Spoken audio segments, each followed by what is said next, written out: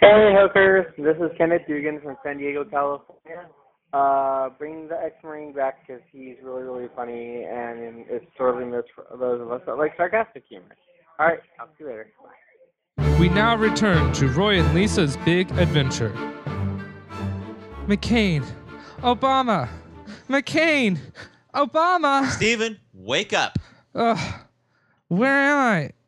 Don't you remember, Stephen? We're in New York, searching for Anthony in his latest big adventure. Okay, so why are we sleeping in Blitzkrieg's kennel? Have you seen the rate of hotels in New York? Seriously, this is cleaner than the hotel that Elliot Spitzer went to. Ah, interesting. So we were looking for Anthony, who was mysteriously disappeared, correct? Yes, I believe that was the so-called plot point. Well, do we have any leads? By careful research and lots of complex math using the Louis Farrakhan Million Man system, I've found that he should be this morning in Central Park. How did you figure that out? Oh. What complex algorithms did you use? Well, didn't you see the way Anthony was eyeing that boy from the George Michael fan club at Pride? By my logic, he should be stalking that boy in Central Park right now. Or George Michael. I haven't figured out yet if it's the real one or not. All right, well, let me throw a shirt on and we'll head out. You might want to throw on some pants, too. Stephen, Roy, and Lisa head down to Central Park to try and locate Anthony, which shouldn't be too hard considering how big his ass is. Hey, There he is! Anthony, what are you doing? What? What are you guys doing here? We've been looking all over New York for you. Guys, you can't be here. Okay, why? I'm on a secret mission to protect George Michael. Oh, Anthony, you can't be seriously. Ahem. I said, Anthony, you can't be seriously.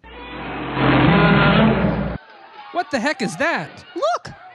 Suddenly, out of nowhere, a giant monster similar to Godzilla appears. It's a monster similar to Godzilla, but not quite. And he's attacking the apartment of George Michael. Oh, don't tell me you're going to transform into some sort of giant monster similar to that South Park Barbra Streisand episode. Oh dear, I have much more clout than that. Here, everyone put on these really tacky pastel jumpsuits and go to your lion. Look, there are several robotic lions parked over there. Oh, and the meters are expired. Ah! I get the big red lion. I get the blue one. Well, that assumes that I get the big green one, and Anthony gets the big yellow one, but who will pilot the big black one? What are you talking about?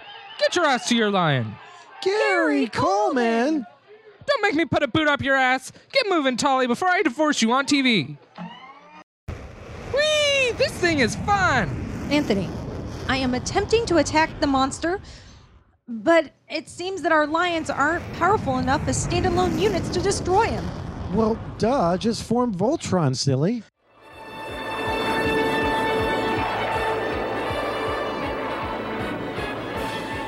The 5-color lions transform into a giant robot to combat the giant monster, which makes one wonder why they even stay separated in the first place.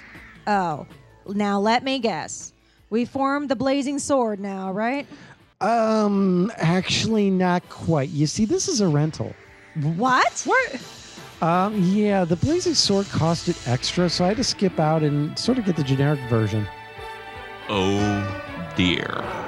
Form Blazing Dildo! Voltron forms a gigantic blazing dildo and vibrates the monster in half, thus protecting the apartment of George Michael. The crowd below goes crazy. Thank you, all in a day's work. You never told us you were the operator of the Yellow Lion. Well, duh, I responded to a job classified that said very gay dork needed to run big mechanical lion to defend the universe. I mean, it was a perfect fit. Jeez. Well, why was that thing attacking George Michael's apartment? Well, don't you know that George Michael is a secret scientific genius and has the formula to solve world hunger? Really? Yeah, seriously. What do you think he does during his downtime between recording and masturbating in public? Good point. Well, sounds like we've solved this crime, and now we can head back to Ohio. I'm sure that all the people that aren't here will want to hear about our exciting adventure. Yes, I must say, dear, being a part of a team for change and helping to save the world was really a big adventure. Gee, Roy, that almost sounded like a Democrat. Ah, my God. No, that's not what I meant. And so, the Ashanti No Lemon Voltron crew head back home to Columbus, Ohio, after saving the day once again, and Anthony returns the Voltron rental. However, poor Anthony forgot to fill the Lions back up with gas, and as such, Mark's credit card was charged once again for a gas fee. Thus, the battle between Anthony and Mark continues whenever he gets back to the show.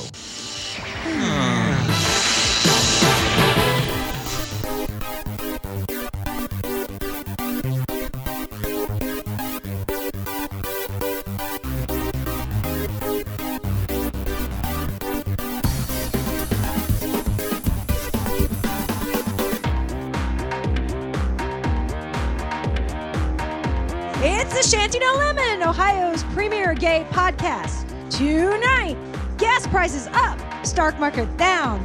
Are the final days here? Or is the end of days of Bush's presidency? Also, Iran gets a little trigger happy. What does that mean? Also, John McCain graduates 5th from the bottom of his class, and much, much more. A Shanty No Lemon, please dry on gentle, starts now! All right, this is a Shanty No Lemon for July 16th, I believe, 2008. And this is your host, Anthony. I'm joined by Steven, Hello. Lisa, Hello. and Roy. Howdy. Everyone else is fired. It's a constantly changing You show. can at least dock their pay. Wow. Yeah, I am docking their pay. Patrick did stop over, though, so I at least give him credit. So, but yeah, folks, it's the Shanty No Lemon, and we're here once again, Columbus, Ohio's premier gay podcast. And yeah, Should that go with we're here? We're Most queer. of us are queer. Only half of us are queer. Yeah, We're once again, all queer in spirit. there you go. There you go. That's true. Hey, we have to have the our one of the things I on one of our previous shows I said we have to have more gay allies, and I think Tim made a joke of something relating to World War II of the gay ally. What was gay ally? Gay allies.